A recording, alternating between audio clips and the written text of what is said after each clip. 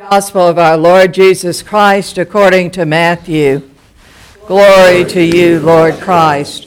When John the Baptist heard in prison that the Messiah was doing, he sent word by his disciples and said to him, "Are you the one who is to come, or are we to wait for another?" Jesus answered them, "Go and tell John what you hear and see. The blind receive their sight, the lame walk, the lepers are cleansed, the deaf hear, the dead are raised, and the poor have good news brought to them.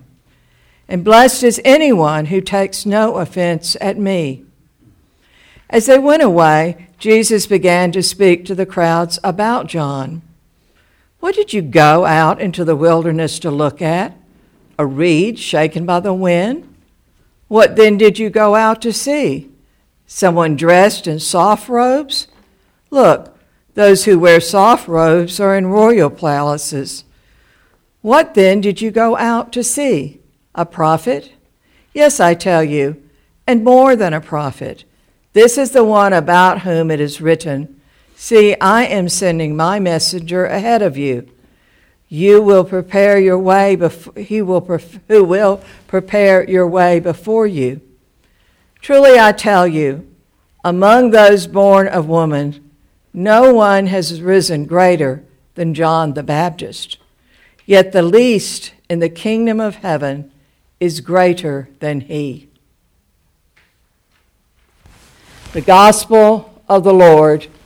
Praise to you, Lord Christ.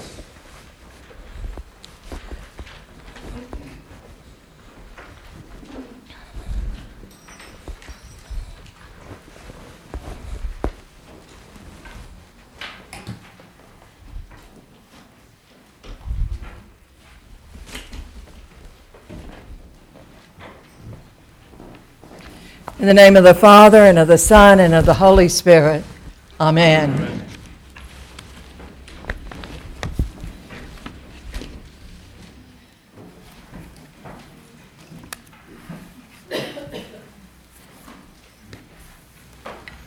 I want to begin this homily sort of backwards. We'll see how that works. A story I'm about to tell you, which I've done just a very little bit of editing to make it a little bit easier for the hearer, is a story written by Corrie ten Boom, the author of The Hiding Place. Corrie ten Boom, for those of you who are familiar, know that she was a survivor of a concentration camp. She and her father and family were in the Netherlands, and they began to put people in their home to hide them from the Nazis. She and her whole family would be arrested and put into a concentration camp because of the resistance work that she was doing. A number of the members of her family would be killed. So she tells this story after she has been released, after the war is over. "It was in a church in Munich that I saw him, a balding, heavy-set man in a gray overcoat, a brown felt hat clutched between his hands. People were filing out of the basement room where I had just spoken. It was 1947, and I had come from Holland to a defeated Germany with this message: God forgives. When we confess our sins, I had said, God casts them into the deepest ocean, gone forever. As I stood there, facing this man, one moment I saw the overcoat and the brown hat. The next, something happened, and it was the blue uniform and a visored cap with its swastika. It came back to me with a rush. That huge room with its harsh overhead lights, the pile of dresses and shoes in the center of the floor. My shame, Ten Boom writes, of being forced to walk naked past this man. Yes, naked. For a moment there, outside the space where I had been teaching, I was back in that room. The same man that had seen me naked then stood in front of me now. The place was Ravensbrück, and the man walking toward me had been a guard, one of the most cruel of them all.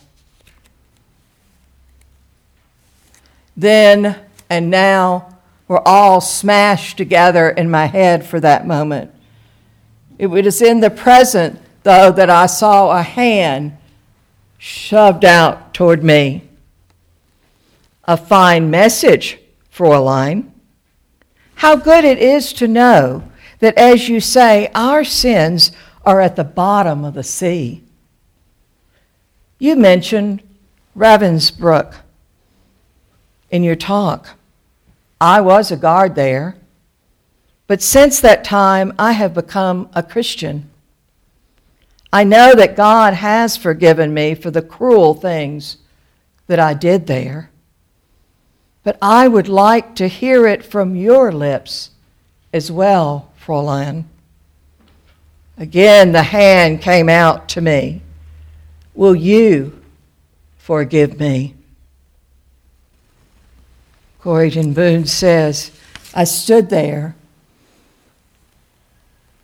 I know that sins needed to be forgiven again and again. My own sins need to be forgiven again and again. I couldn't do this. I don't know how long we stood there. It might have only been seconds with that hand held out, but to me it seemed like hours. So I wrestled with the most difficult thing that I had ever had to do. For I had to do it. I knew that. The message that God forgives has a prior condition, that we forgive those who have injured us. If you do not forgive others of their trespasses, Jesus has told us, neither will your Father in heaven forgive your trespasses. I knew this not only as a commandment of God, but as a daily experience. Since the end of World War II, she says, I have established a home in Holland for the victims of the Nazis' brutality. Those who are able to forgive their former enemies were able to return to the outside world and rebuild their lives, no matter what the physical scars. But those who nursed their bitterness remained invalids. It was as simple and as horrible as that. And I stood there with coldness clutching my heart. But forgiveness is not an emotion. I knew that too. Forgiveness is an act of will. And the will can function regardless of the temperature of the heart. She says, I said, Jesus, help me. I can lift my hand out to him. I can do that much. Just supply the feeling. And so woodenly, mechanically, I thrust my hand into the one stretched out to me. And as I did, an incredible thing happened. The current started in my shoulder, raced down my arm, and sprang into our joined hands. And then this healing warmth seemed to flood my whole being, bringing tears to my eyes. I forgive you, brother, I cried with all my heart. For a long moment, we grasped each other's hands, the former guard, the former prisoner. I had never known God's love so intensely as I did then. But even so, I realized that it was not my love. I had tried and did not have the power. It was the power of the Holy Spirit being channeled through me that caused this miracle to happen.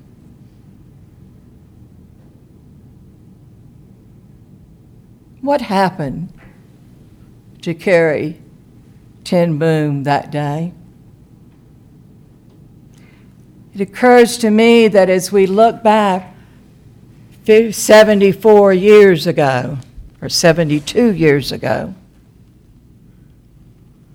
what's going on is what we just read about in the gospel. Carrie Ten Boom was the incarnation of what John the Baptist and Jesus were talking about. What happened in that moment, in that hand-clasping moment of prisoner and guard? Did not the blind receive their sight? Did not the two lame walk? Did not the deaf hear each other in the language of the Spirit? The prisoner and the guard only embraced because the Christ was there. The Christ in the person of the Holy Spirit. What we learn from this is the kingdom of God comes in unexpected places. John came to prepare the way. It can be said that part of the way, all of our ways, is doubt. Carrie Ten Boom doubted that she could find in herself ability to forgive such a horrendous affront as this man had shown her, demanding that she strip, put her dress and her shoes in the middle of the room, and then walk across that room. A young woman naked. Mean and cruel was the guard. Gentle and present was the Spirit. Doubt happens. It happens to all of us. We can't keep it out. It comes in. With darkness there is doubt. With life there is doubt. There was doubt from John. Mary doubted. What we heard this morning, her song of acceptance, was not the first thing she said. She questioned, how can I, a maiden, have a child? Doubt, despair, darkness, hope, even joy are all mixed into our life in Christ. That's part of the complex nature of our humanity. It's also the nature of our God, that God blesses our journey by standing with us in places we might not want to think God is present. I don't know about you, but sometimes my inner darkness seems so ugly that I don't believe I want God to see it. But God knows us. God knows that peace comes from replacing the anger in our hearts and that doubt and darkness can cause with the love of God. John found himself in prison, not because he'd done anything bad, because he'd done exactly what God asked of him, to prepare the way.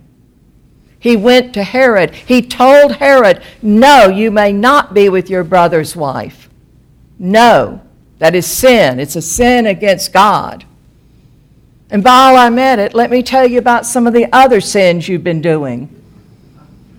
And he told him about them. John, knew them. The way he had treated others, the way John the Baptist had treated people around him. He was a wretched ruler. John was preparing the way, but what part of the way he was preparing was he was still in himself thinking that Jesus was going to come and take the axe to people like Herod, to fix it all now, to make sure that everything's right side up, get rid of all these people, turn over the government, fix it now. This is what I'm preparing the world for. And so John did his part. And Herod did his part. He threw John in jail. There's an interesting side story that we can't really go into except to say Herod liked John the Baptist. He enjoyed having a debate with him. He liked talking back and forth with him. He really wanted to protect him. But Herodias, his wife, demanded that he go to prison. And he did. So there's John. And then we're given this moment when John says, as he looks around and sees the bars and this dank and damp place in his life, that is no longer the strong man saying, prepare the way. His heart is in darkness.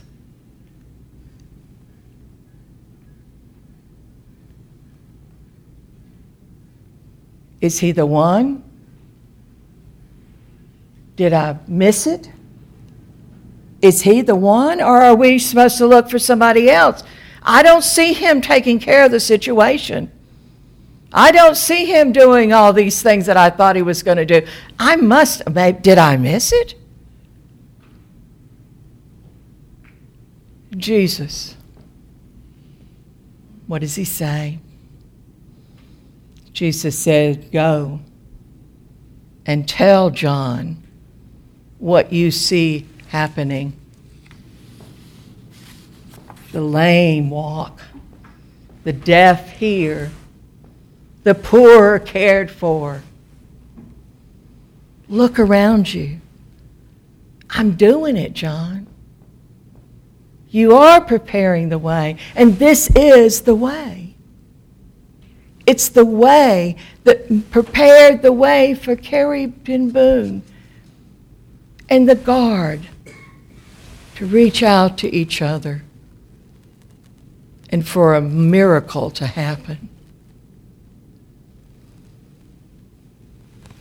How many miracles have you had in your life when you've been able to forgive what you never thought you could forgive? When you have found a part of you healed that you didn't believe could ever be healed? Where your darkness and despair was going down the tube, and somehow, some way you were lifted up. And there was a new day and a new way. And funny thing it was, you looked around and you saw that God had been in the darkness with you, and you hadn't even realized it. So on this third Sunday, we are the people who also doubt. That's okay. But we are called to be the people who remember. To remember. We're not in this alone. We're not in this alone. Whether the sun is shining in our lives like it is today, or if it was like some days this week where it got dark, it seemed like by 3 o'clock. God's both places, holding our hand, walking the walk, being with us. My good friends in Christ, be a witness. Be a witness. Lose your fear and tell somebody about what you've seen Christ do. Share the story. And you know what happens? When we share that story, we are revived too, because we remember. You don't have to be a big talker to say, God was with me when I was in that mess. I know God was there. I couldn't have gotten through it. God is with us. Emmanuel. Emmanuel. It was true for John's answer from Jesus, and it's true for us too. Enjoy this moment. Have joy in your heart. Emmanuel is here. Amen.